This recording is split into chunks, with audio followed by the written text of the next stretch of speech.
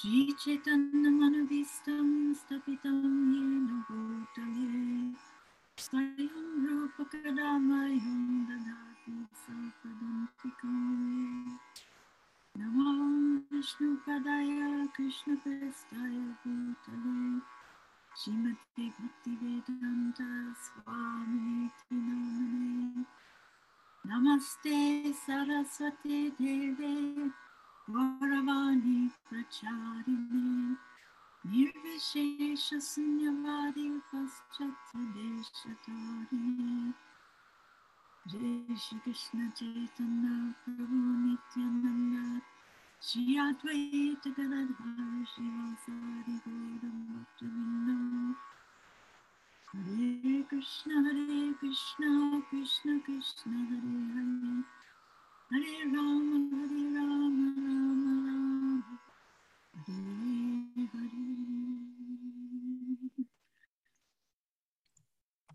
Thank you so much, dear Rukmini, for opening up with some prayers. Thank you so much. What an honor to be here with you. Yeah, this is such a delight to have you back for our second talk of the Heart of the Sacred Feminine series.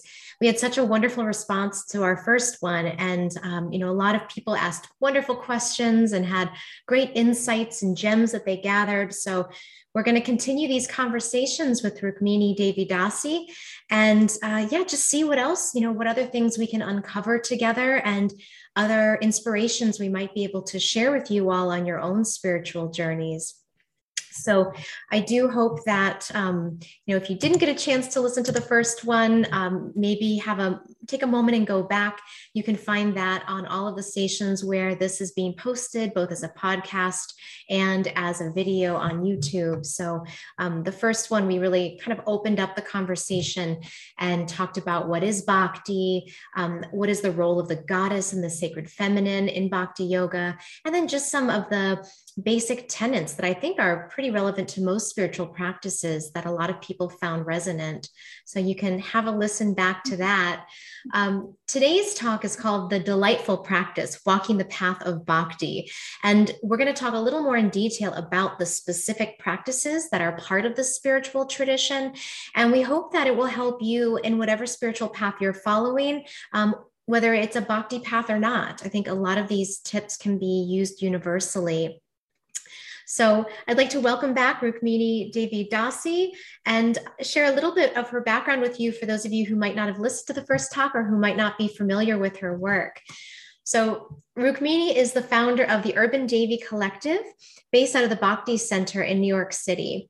She is a member of the Board of Trustees of the Bhakti Vedanta College in Belgium and Sabha, a 30-person international committee that advises the governing body of the International Society for Krishna Consciousness.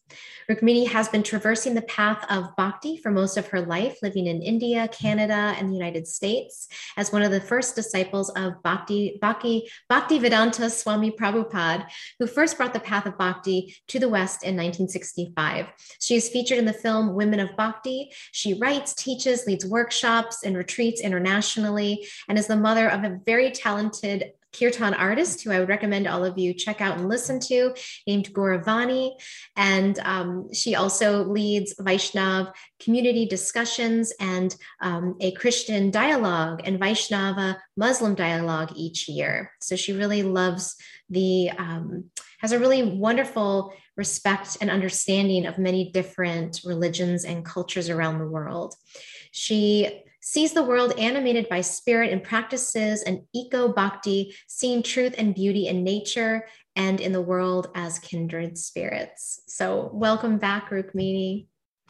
Thank you so much. Such an honor to be with you.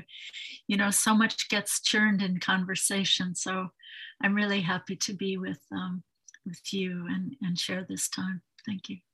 Oh, of course. It's really my pleasure. And yeah, I think you're, like you said, there's been a lot of, I think, churning that happened in the first discussion. And to start us off, I wanted to talk about a friend of mine who has been a longtime yoga practitioner. She listened to the first talk and she was so inspired by everything you had to say about spirituality and this path. She's in a place in her life right now where she's really aching for a more spiritual way of living. And I think, like a lot of people, there's a lot of challenges that she's finding. She has 2 children, she works full time. And so she was just asking me questions about how to, how can she engage in this practice? And specifically, she asked me about community. Where are these people? Where do I find them? And, I thought it was so interesting because I think for many of us, women in particular, community is often an entryway for spiritual experience. I know a lot of women seek out yoga classes, retreats, and group experiences where they can kind of show a little bit more of their vulnerable side and find in that collective experience community and safety, and that cocoon or sanctuary where they can then explore these deeper practices. So I thought perhaps you could start us off, talking a little bit about the role of community in Bhakti Yoga, and maybe sharing with the listeners some resources and communities where they might be able to find this support. Wonderful. Thank you for a great question. Yeah, community is so sacred and so important. And we are social beings, even spiritually, according to the path of Bhakti. We're spiritual beings. And I love that Dr. Martin Luther King used this term, the sacred, beloved community, the beloved community. So, yeah, our global village has become so impersonal and big. And sometimes we can lose our place in that big global, internet kind of not so much family, but there are resources. We have an international Urban Devi community. You can look at urbandevi.com or Rukmini Walker at Facebook. And in those forums, we share our poetry, musings, realizations, art. And then when we're not in the midst of a COVID pandemic, we do have retreats as well. So you're so welcome to join us. And, of course, now there's also a daily class from Bhakti Center that's comes over Zoom. And I think, Ashley, you're going to be sharing that link. So every morning at 7:15, there's a Bhakti Center class and discussion in Srimad Bhagavatam. And it was beautiful this morning. I gave that class at different speakers every day. But this morning, there was such a lovely group of women participating and sharing their feedback and their realizations. So it's a beautiful experience. And then there's Wisdom of the Sages, which happens every day, different times according to where you are in the world, in the country. So I think small daily deposits, just like you would put a deposit of money into the bank. So those daily deposits of hope-giving inspiration are so enchanting, illuminating, and uplifting to our hearts. So that's really important that we do that each day. And also at the same time, be gentle with yourself. We're both imperfect living beings, and we're also sacred living beings. So be gentle on the path and take step by step gradually. And we're just meant to reciprocate love, to give and receive love as these individual, eternal, spiritual beings, and to share that in sacred community. And I think it's important to remember that whatever gifts I have are given to me by God. Whatever I give back in community is my gift to God and to community.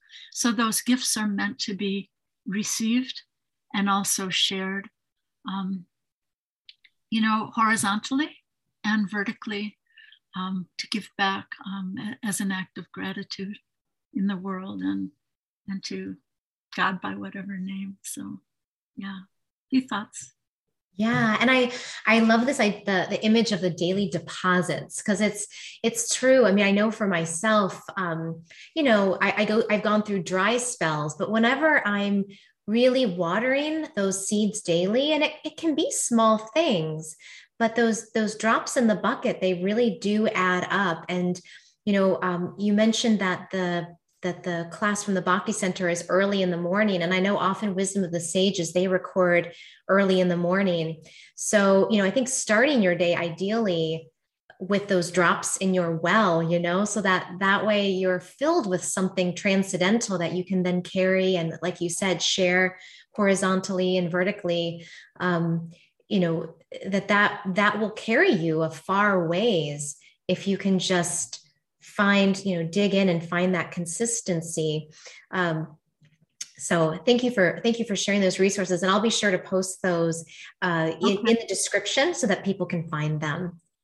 And it's so important that in the early morning, it's a very sacred time. In India, it's called Brahma Muhurta, the time before sunrise.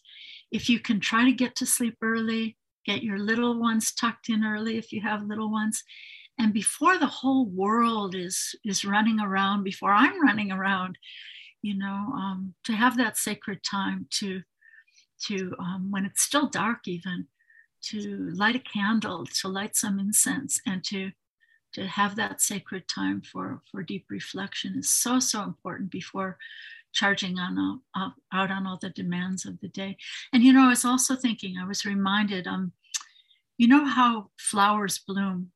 I know you're an herbalist and plants are so important to you, but have you ever watched that slow motion photography? Is it called Carillion photography? Where you can see the flower opening a little bit, but then it closes again a little bit, and then it opens a little more, and then it closes. And so it's not just charging out, it's opening, but then it's reflecting back, and then opening a little more, and then reflecting back. So I think that's a great image for how to grow spiritually. This is how nature grows, right? So that's really important, I think. Also, having time for personal reflection, and then to share the gifts of that reflection. Yeah. So how might you recommend that? So we've given some resources for community groups, but just, thinking about my friend, and, she works full time, she wakes up early, and then she, takes public transport into DC to work, and then takes public transport home. So, her days are pretty full. So what are some, maybe some bite-sized practices like that? That little kind of pulsation of the opening and closing, might you recommend for someone who's in that position, or who's just maybe getting started with these practices? Yeah, so that is so key, to try to get to sleep early, tuck everyone in early, get the whole tribe to get in the routine of going to sleep early, because those early morning hours are so precious. And then chanting on beads. Before the little ones get up, I wanted to show you my personal set of beads. These are Tulsi beads. Tulsi is a goddess in the form of a plant. You can find Tulsi beads online. You can call it Tulsi chanting beads or Tulsi japa, Japa beads. We keep them in a little bag like this to keep them clean. So to have that sacred private time yourself before the little ones come up, and to quietly, that contemplation of chanting the sacred names of God on each bead. Hare Krishna, Krishna Krishna, Hare Hare. Hare Ram, Ram Ram, Hare. And that mantra, which means mind deliverance, it's just composed of the names of the sacred masculine and sacred feminine. It's so beautiful. So, and then regarding the kids, I think it's so beautiful to teach them the joy of singing, because this mantra I just showed you, japa, but it's also sung in kirtan. So you mentioned my son Gauravani. There's beautiful kirtans you can find online by the beautiful, I would call her a feminine goddess, Janavi Harrison. And play them at home and learn to sing them with your kids and dance with your kids. And this is such a joyous beginning of a bhakti practice at home. show them how much you love them, and show how much Krishna loves them. And I was thinking how it says in the Psalms, praise the Lord with loud cymbals and drums. So, dance and bang some pots and just celebrate. This is a beautiful practice that kids can, it's so accessible for little ones, and then reading and telling stories, acting out stories, make it fun and make it accessible to them. Stories of child saints on the path of Bhakti, talking animals and character building examples of stories to share, how to be kind, how to share. There's so many lovely children's books on sites like Krishna.com and so many others. I think there's so many silly books for kids that really teach them nothing. But then there are also character building bios of great women and great men, and for children, but also we're so-called big adults. We also need role models to be a beacon of light in the sky of our lives. And role models from so many cultures, from so many centuries. Search them out and share them with your little ones. And teach them to give and help feed homeless people, or do something to help someone less fortunate. When we had our stores, we always used to pass out cookies at Christmas. We always had little ginger candy in a basket by the register that was offered to Krishna. I'll talk about that also. Food offered to Krishna.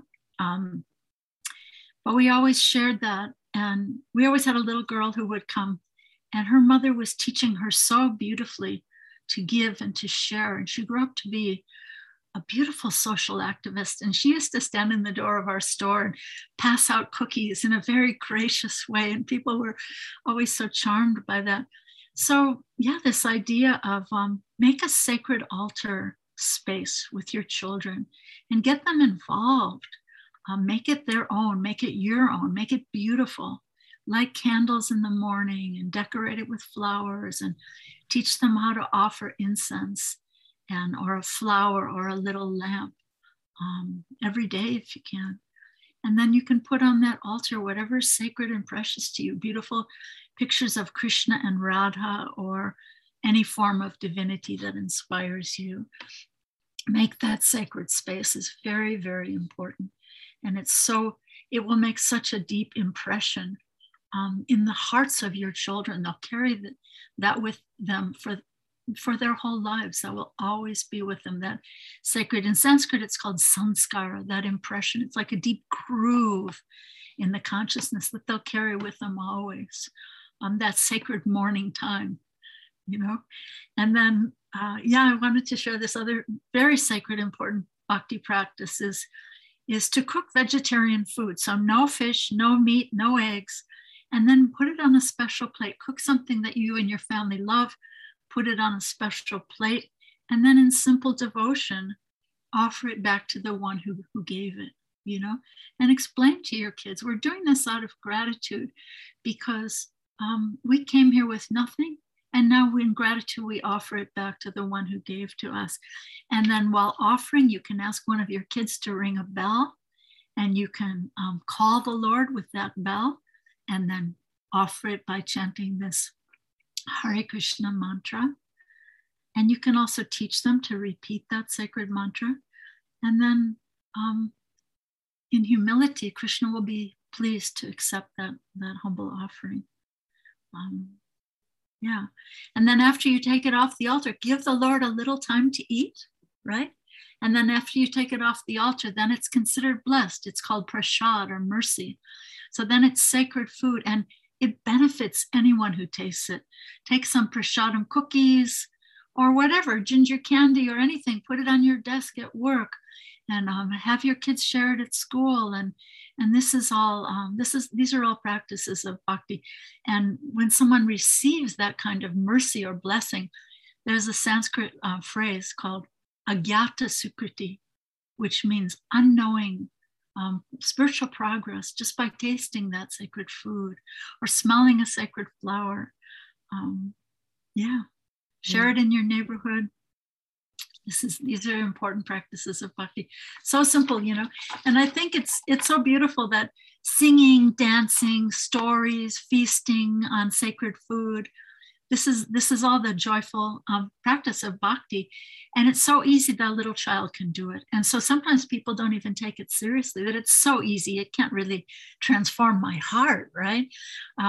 And even sometimes you can see a dog will be dancing in the kirtan, which is so beautiful, right? And, sometimes it's said that the practice of bhakti is like homeopathic medicine, that it's so simple. You think, well, how could this be healing my malady? It's just a little sugar tablet, right? But it's so simple, it's not taken seriously, but it is transforming the heart through that mood of simple devotion. Moving the heart to love. I love that. There's, when you're speaking all of this, I mean, this really leads us to, the title of our talk, the delightful practice. And so that was a very intentional title, because I think for many of us, we think that our spiritual practices are something that are like obligatory, or, they're going to be challenging and cumbersome and, going to take too much time. But on this feminine path of bhakti, we really have this opportunity to shift the narrative, instead of thinking of these as things that we have to do, as things that we are blessed to do, and things that can not only create sort of a culture of gratitude in our home, but also can create a culture of gratitude in our own hearts and in the way that we engage with our spiritual life. So maybe you could talk a little bit about this idea of delight and delightful practice and the mood, and how can we adopt these practices in a way that will truly delight our spirit? Beautiful. Thank you so much. There are two ways to live our life, our lives. One way is that nothing is a miracle. And one other attitude is that everything is a miracle. So that to honor that sense of wonder, that sense of delight. And this is bhakti. These are the pauses to recognize the gifts that are coming to me at every moment, that if I'm charging around without that consciousness, without noticing, we have to notice more, that everything is a miracle. Every moment is another miracle. Even a little bug crawling in my garden is another miracle, So this daily cultivation of this delightful practice of bhakti, as you're calling it, it's like little drops of water wearing away the stone, or the stone heart. So we can live our lives almost in a robotic way, or almost as victims. Oh, now I have to do this. Now I have to do this. Now I have to do this. Oh, now I have to get my kids. Oh, those kids, they're driving me crazy, Or, think of them as sacred emissaries. You are, if you have kids, you are building the future. You're cultivating the future. And these little sacred angels going off into the future that we'll never see. So this is delightful. It's a dance of love. It's a dance of loving reciprocation between ourselves and that all loving source of ourselves. And I love the image that at the center of all existence is this love affair between the sacred feminine and sacred masculine, Radha and Krishna. And that, just like kids are born from their parents' love, we're born from that love, and we're meant to reciprocate that love. They give, we give back. It's like a dance. It's like the rhythm and the harmony of a dance. It's such a beautiful, beautiful thing to be part of that sacred dance of love, dancing in harmony, dancing in reciprocation, in a mood of gratefulness, humility, simplicity, and to give and to receive in loving service. It's so beautiful. Yeah, and I love the idea of the dance and this reciprocation because, I grew up Catholic and it really felt like a one-way street. It was, you do your rosary, you say your prayers, you do penance, and God is up there judging and making sure you're doing it all right. And as a child, I just, I didn't understand the mercy. Like, how is this? Where's the mercy? I don't see it. And in this path, there's such an interaction, this two-way street where I wake up in the morning and I light the candles and the incense and I offer the food and I feel there's such beauty and smells, and it's creating such a lovely environment. I'm receiving so much benefit from that. Physiologically, my nervous system is calming, everything is relaxing. And then in the act of offering, now the food has been blessed. And it sounds, I remember in the beginning when I first heard this idea of like, this food is blessed by God, I was like, well, is it real? Like it was hard for me, my mind, to wrap around it. But once I started actually the practice of offering it and taking that time to say the mantra, and then taking a step back and giving some time and space for the deities or God to receive that. And my girls now, it's so sweet because I'll ring the bell and say the chants, and then I'll say Gor Primanandi, and then they'll call from the other room Haribo, which means dance, God, dance. And it's so joyful, and they love yelling Haribo, which is basically they're acknowledging God's gotten fed. God has received our offering. And so now let's rejoice. Let's celebrate that. And then we'll take the food back and then, bring it to the table. And so there is such a joyfulness in that feeling of it being this reciprocation and this dance between us and God. Yeah, and what you're bringing up for me that's so beautiful, that's important to share about the path of bhakti, is that all of our senses are meant to be engaged in this practice. The sense of smell, the beautiful sight of a light offered, the sense of taste, the hearing, the voice, all is so, rather than shutting down our senses and becoming like robots, they're all meant to be engaged because they're all meant to be offered to the source of the senses. So bhakti is not about negating, but really about celebrating these gifts. And another thing I just wanted to mention, so it's almost like you said you grew up Catholic. So, that holy sacrament that you receive in the church, this prashad is like holy sacrament, but at home every day. Everything I eat should be holy sacrament. Wow. And another thing I wanted to say is that, there was a theologian, Houston Smith, who made a beautiful statement that the mystics of any tradition are the impatient ones. And I think it's important to understand that ordinary traditional religion, go to church, go to temple, go to mosque, can be very robotic in all traditions, even the traditions, or maybe even especially the traditions of India, but the mystics of all traditions are the ones who are eager for it. And they want to pour their heart into it, and they want to do it with love. So when I think of my favorite Catholics, like Gira Gardner, Ashley, so think of Teresa of Lisieux, she's a little girl saint, and seeing angels in her garden, So yeah, it's important to honor those sacred mystic voices of all traditions because they're there. And it's maybe they don't use the term bhakti, but it's bhakti by another name. So this bhakti, which means giving back or reciprocation in love and devotion or loving service, is the essence of all religion. Religion can be very dead. It can be very, calcified, but it's meant to be like a volcanic eruption in the heart. It's meant to be on fire. But then what happens is after some time, after the saints have passed on or whatever, it becomes cold and hard and calcified. So now it's our job to awaken that river of fire, of love, in our hearts and in the hearts of others. I think that's angelic work.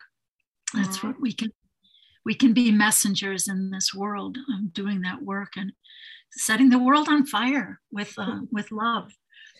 Yeah. And as you're speaking, I was thinking about my grandmother, who is a very devout Catholic, but a very mystic Catholic. And, Jesus to her is like her best friend. She talks to Jesus and whispers and prays to him and loves him and has pictures of him just joyfully around her home. And Mother Mary is the way she speaks about them. It reminds me so much of the great devotees of this lineage in Bhakti, because there's this personalism, this idea that Jesus is close to me and Jesus loves me. And I just, I've always loved that about I didn't understand it really until I started practicing Bhakti. And I was like, oh, it's the same thing. She is infatuated with Jesus and cries when she speaks about him. She has so much love in her heart. It's so moving. And, I think that we can be moved in that way, like you said, in any of these faith practices, if we have that fire under us. And, what I didn't have growing up was practices at home. And now that I have these daily practices, I can teach my kids, and that I can do daily. I don't have to, I'd love to go to a temple and receive the community piece, but I can do that and stoke that fire on my own at home. And I think that's such a gift of this lineage. Yeah, it's beautiful. And, when we become sophisticated adults, we become so intellectual and in our heads and so over sophisticated. But my teacher, Prabhupada, he would say Bhakti is so simple that I love this phrase, any simple, unsophisticated person can understand it. So usually we use the word sophisticated in a positive sense, but, we become over sophisticated, over intellectual, and we lose that heart space, that sense of wonder. So if we can learn to balance, we may be very brilliant theologians or brilliant IT people or brilliant attorneys or teachers or whatever. But if we can keep that simplicity of the heart and approach with a simple gratitude and love, then we will reap those rewards of that simplicity, and our head and our heart will be integrated. Yeah. And we can feel that in people, it's like when you meet someone in your life who has that, that devotion and that love, and it can be a child, it can be a middle-aged, it can be an elder person, but it's this universal feeling or mood that they carry. And, so true. Yeah. And I love that. I love that, we can feel that and see that. But I feel that your grandmother, sorry. Oh, I was just going to say, but we have to develop, we have to have our own practices so we can even see those things. Right. To be able to shine back, to reflect that. And I almost feel like your grandmother planted a seed of devotion in your heart that, not everybody has that. And we meet those people in our day. As I said this morning, I gave the class at Bhakti Center, and I asked the moderator of the class, I said, how are you today? And he said, I'm happy by choice. So beautiful. And, it reminds me when we had our store in the airport in Denver, Colorado, there was this really simple Baptist lady who was cleaning the bathrooms. And the big executives used to come and sometimes ask her advice on their problems in their lives, so they're making the big fat incomes. And she was a simple lady. And when you would ask her, how are you? She would always say, I'm blessed. Today I'm blessed. And she said it with so much conviction always, that you felt that she was extending that blessing to you as well. And to me, that's Bhakti. She would have never known the term Bhakti, but that's Bhakti. Yeah. Yeah. And the seed of devotion, it's something that, it's like it's such a mystery in some ways. Like, how did we even get this? How did this even come into, some of us might even ask the question, how am I even here listening to this podcast or this, this talk? Like, but there's this seed that, I think, maybe like your teacher said is sort of inherent in all of us. Yeah. What a gift it is that, that we can water it and we can cultivate it. And, Yeah. I think, one thing that I'm so blessed that when my husband started practicing Bhakti yoga in DC was like, kind of, you said homeopathic, he would come home with these things and he would teach me slowly over time. And so, I started getting these little bite-sized pieces of the practice, which was good for me because I think at that moment I was pretty closed off to formal practices. I just was overwhelmed and burned out from having a family, running a business. I just was like, I can't take on anything new. But it was this sort of small titration of him bringing this into the home that softened me over time.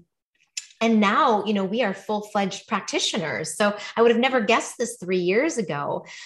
So I think the simplicity of the practices is, I think, one of those parts that make this so unique. So, maybe could you talk, what are the core practices, maybe that people can't take on right now, but what would be some of the, what would be the main things that people could maybe start to look out for in the future, of different ways they could deepen this practice? Can I just go back to what you said about seeds, though, first of all, because it's such a beautiful image that like, you can't teach a child to walk if they didn't have that innate capacity to walk within them. So that capacity to love is innate within us. It's in an undeveloped or kind of embryonic state. And those seeds of bhakti are given, it's described that they're given by a combination of grace of God and some devotee on the path. So I'm feeling like perhaps your husband brought home some little seeds, and perhaps your grandmother, gave you some little seeds. But those seeds so we're talking about bhakti. Bhakti is, love is a verb, right? So bhakti is a cultivation. My teacher translated the word bhakti as devotional service. So it's an active cultivation, just like having a garden. You want to start with a seed, hopefully an heirloom seed that's been handed down, that's very precious. And then you don't want to just throw it into some hard, rocky soil with tons of concrete in it from the last construction. You have to get some good, rich earth, which is the, which is the foundational wisdom that comes from people who've come before us. And, a garden has to have very careful boundaries so that no one's going to come in and trample that little seed. Sometimes we have to start a seed inside the house until it's a little bit bigger. So those boundaries and the good, rich earth, and then the, watching for weeds of desires that can be harmful, like a desire for pride or greed or ego or envy, and practices that can be harmful to spiritual consciousness. And and then the idea of that sunshine of illumination, of appropriate light from hearing from wisdom sources, and then the blessing of the grace of rainfall, and then that quiet contemplation of resting and pause in the evening and the moonshine.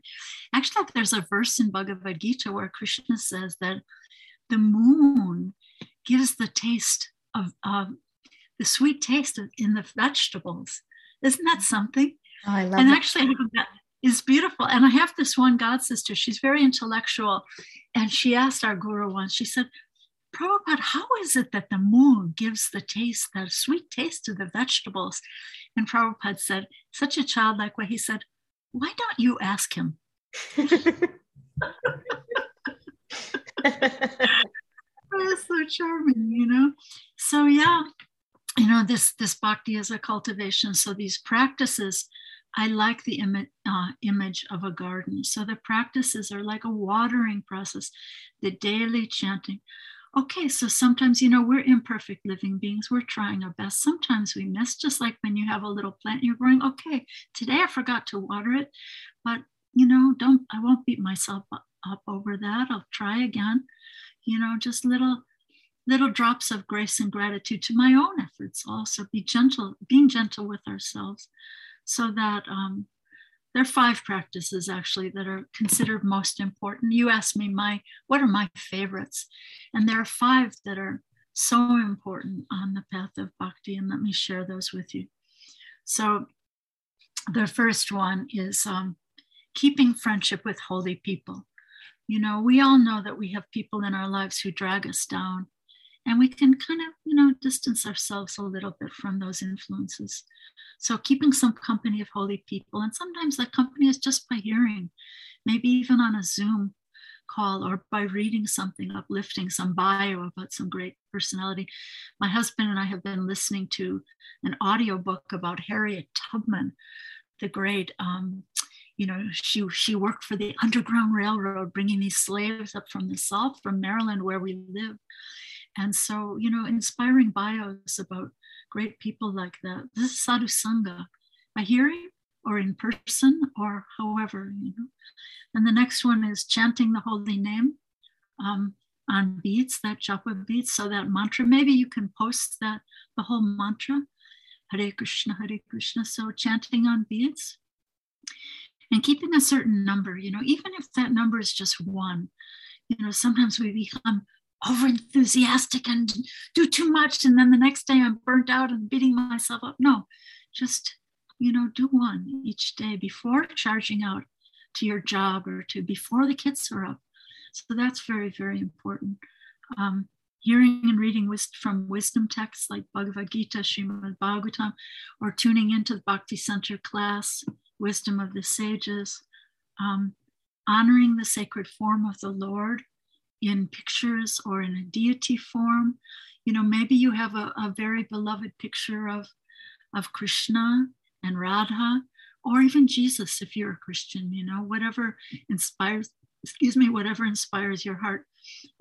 I had a beautiful picture I just sent to a friend. He practices bhakti, but he's also a very devout Christian. And I have this beautiful picture of it was carved by a Christian man in wood, very, very big, maybe 4 feet tall. But it's a picture of Jesus. It's a carving, a sculpture, Jesus on the cross, but he's reaching down and embracing this sort of every man or every woman figure. So you've got Jesus and they like ourselves, right? In this embrace of Jesus. So, whatever inspires you should go on your altar. And then to make your home, this is number 5 now, to make your home a sacred space with these practices, and don't allow influences that really bring you down. Make your home a sacred space. This is the number 5.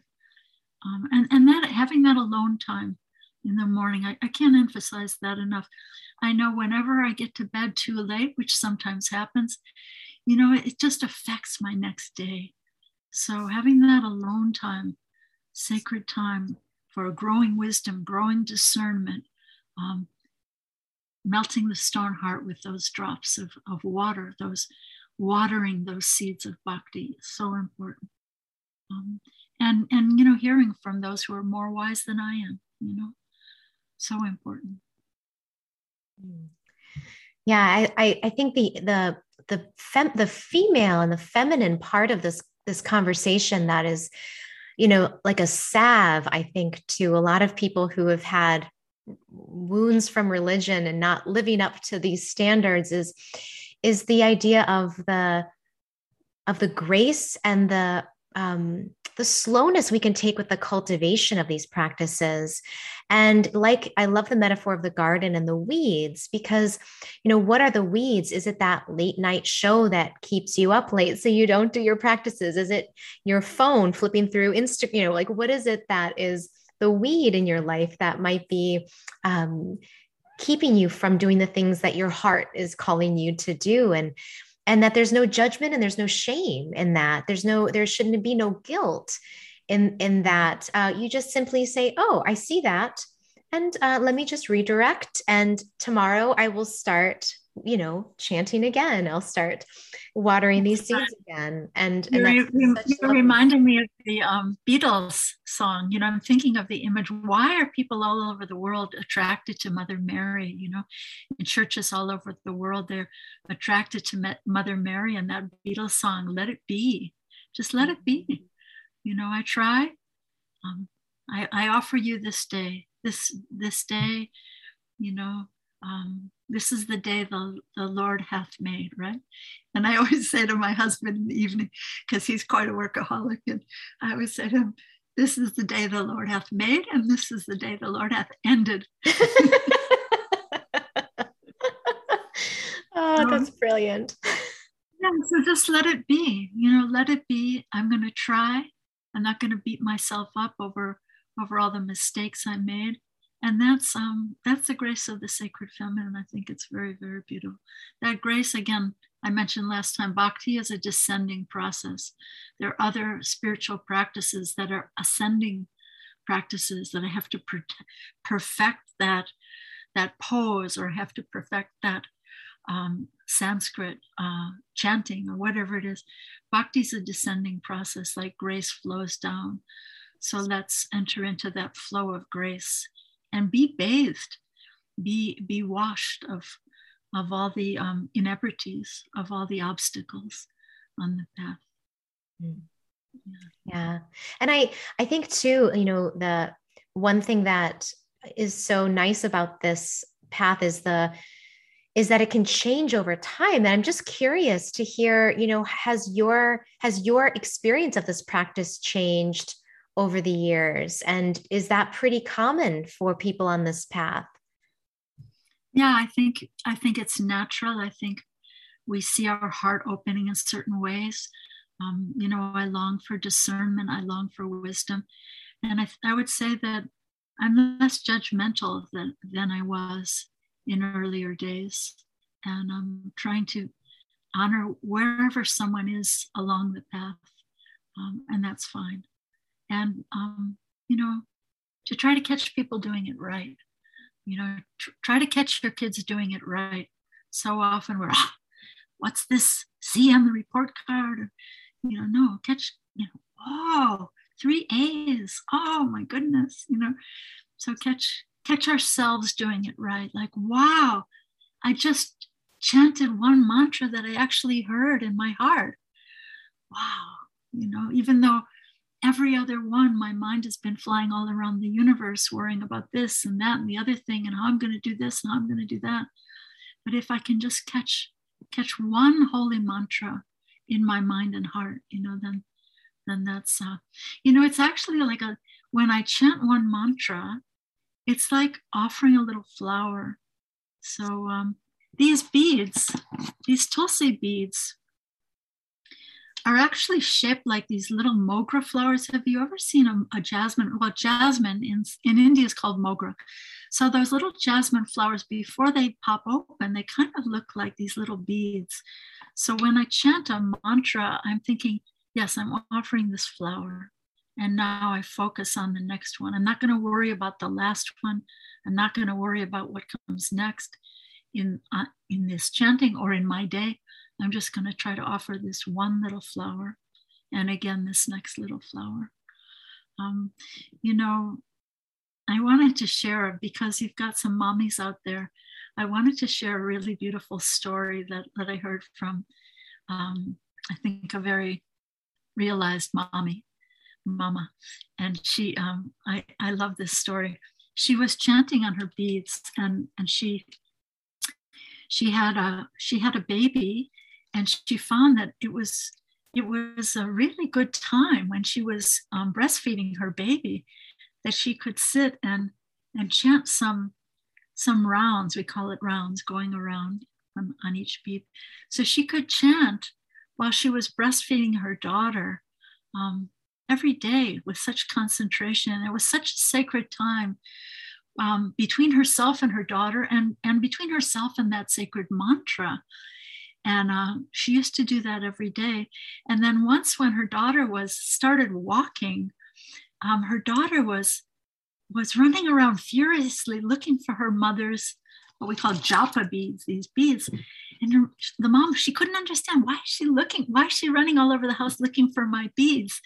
And then the little girl found her mama's beads, and she grabbed the beads and she jumped in her mother's lap.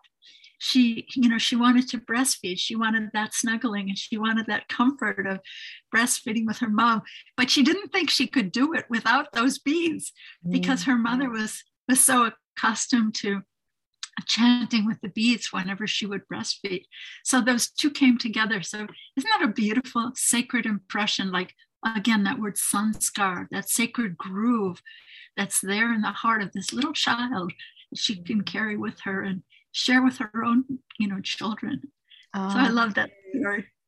Isn't that beautiful? It's so beautiful. And yeah, you just never know how these things are going to, affect and inscribe themselves. And yeah, it reminds me of just a little story from my own mothering experience. I have a 3-year-old and a 6-year-old. And, I like to wake up early when it's quiet and the girls are not, and I can set up the altar and do my japa in very quiet, dark settings. And so for a while, when my kids would wake up, I would put on a little gentle movie for them so that I could sit quietly. But then, one day I decided, you know what, I'm going to take I think she was 2 at the time, in with me. And so I was just holding her and doing my rounds and rocking. And it was like, I was like, this is way better. Like my mantra, like my japa was better. And my daughter was much happier because she was with mama and she was getting this. And so then the next morning, she came down quietly. She didn't scream for me. So I had to go upstairs. She actually just walked down on her own, found me in the altar room and sat in my lap and was just like, okay, this is what we're going to do now. And so that, for a while that became, a little ritual we had. And beautiful. It's just amazing how when you as a mother put those things first, how your children, they really honor and value that. And they begin to see the beauty and the sanctuary that creates in the home. Yeah, it's beautiful. You're sending off, what you're doing is teaching them to meditate, teaching them to pray, teaching them to gratitude and to say thank you. You're creating little angels and sending them off into the future as emissaries to the future. So these are our gifts to the future when we can raise children like that. As opposed to thinking, this child's a big distraction. And that's what I did. That's what I was doing at the beginning. I was just like, what can I do to keep them entertained? But, I had to really dig in and say, okay, there's another option here. There's a more gentle, loving, way to be in this moment. And it took, I had to dig in, but, once I did it, I was like, wow, this is actually a lot easier. So it's funny how we can talk ourselves out of sometimes the easiest solutions. Yes, that's beautiful. And those are the impressions that you carry with you. Those are the impressions you have of your grandmother. Mm-hmm. And that so many people have of those sacred influences in their lives, those little moments when the reality parts and we have those little moments of grace. So wonderful. Thank you so much. Now, are there maybe any other stories that you could share with us? I think I learned so much through story, and I'm sure our listeners do too. So any other stories you'd like to share regarding daily practices or influences of Bhakti on people and their spiritual paths? Yeah, I'll share a couple things. One little story, it seems really quaint, but my Guru Prabhupada mentions it in one of his Bhagavad Gita purports or commentaries, but it's this little quaint story of a mother bird. She was a little sparrow, and she laid her eggs on the bank of on the sand of the beach, and then the big ocean came and washed. This is what I've been thinking about since the beginning of the year, actually. So the big ocean came and washed her eggs away, and she went to the ocean and she said, "Give me back my eggs." And the ocean just ignored her. She was so tiny and he was so great. And then she just started, she was so determined and loving as a mama.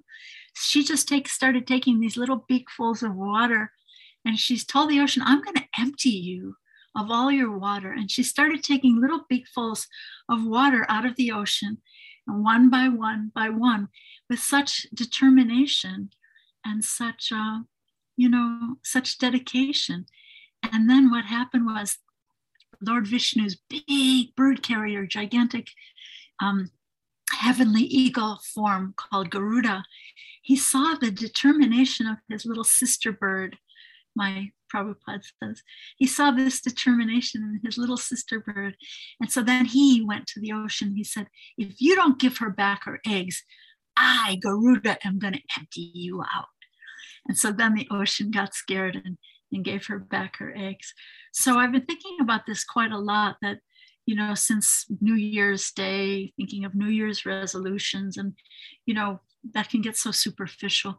But I was thinking, my tiny little drops, my tiny little beakfuls of whatever I can offer each day, one little mantra or one little intention or one little expression of gratitude or one little offering of rice and beans or whatever I can do, my little beakfuls of offerings each day are sacred, like that little sparrow bird. So that's one thing I've been thinking about quite a lot. You can share that with your kids. I will. And, and then the other thing I just want to share in closing that I think is really, really beautiful. This is a daily meditation that you can say to the Lord, and again, divinity, however you love and see divinity. But it's a meditation you can say when you're closing your eyes at night or in the morning or when you walk by your sacred altar or anytime. But it goes like this. And you can change the names as you like, and maybe you'll be able to share this somehow in the chat or whatever. It goes like this.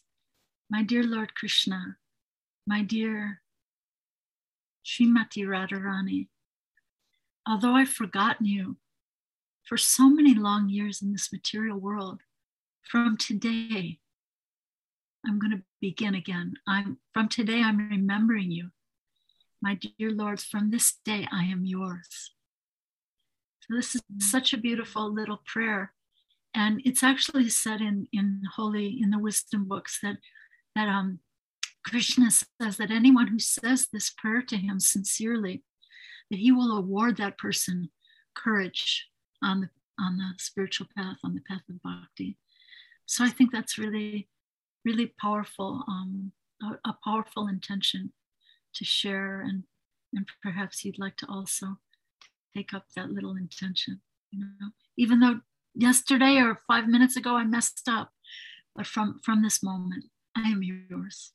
That is so beautiful. And yeah, I mean, I think it's so nice to feel like, yeah, I can start over at any moment, and I can do, I can offer my little beakful as I can.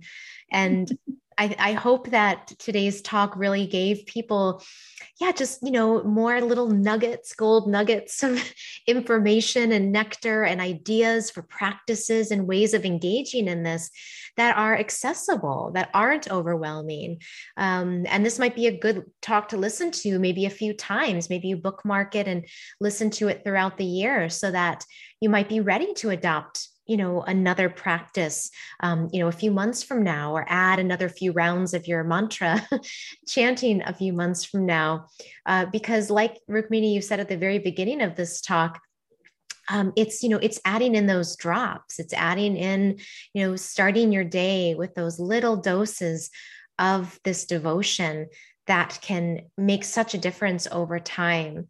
So I thank you so much once again for joining today and for offering such wisdom and grace, and your stories are just so good. So I will be sharing them very, very generously with my children and beyond. And I'm happy to post everything that you shared in the description. So for those of you who are listening, just look in the description for some of the mantras and prayers that we've spoken about. So thank you, Rukmini. Have a wonderful rest of your day. Thank you for this very precious conversation. Thank you, Ashley. My pleasure. What a joy. Thank you very much. Thank you.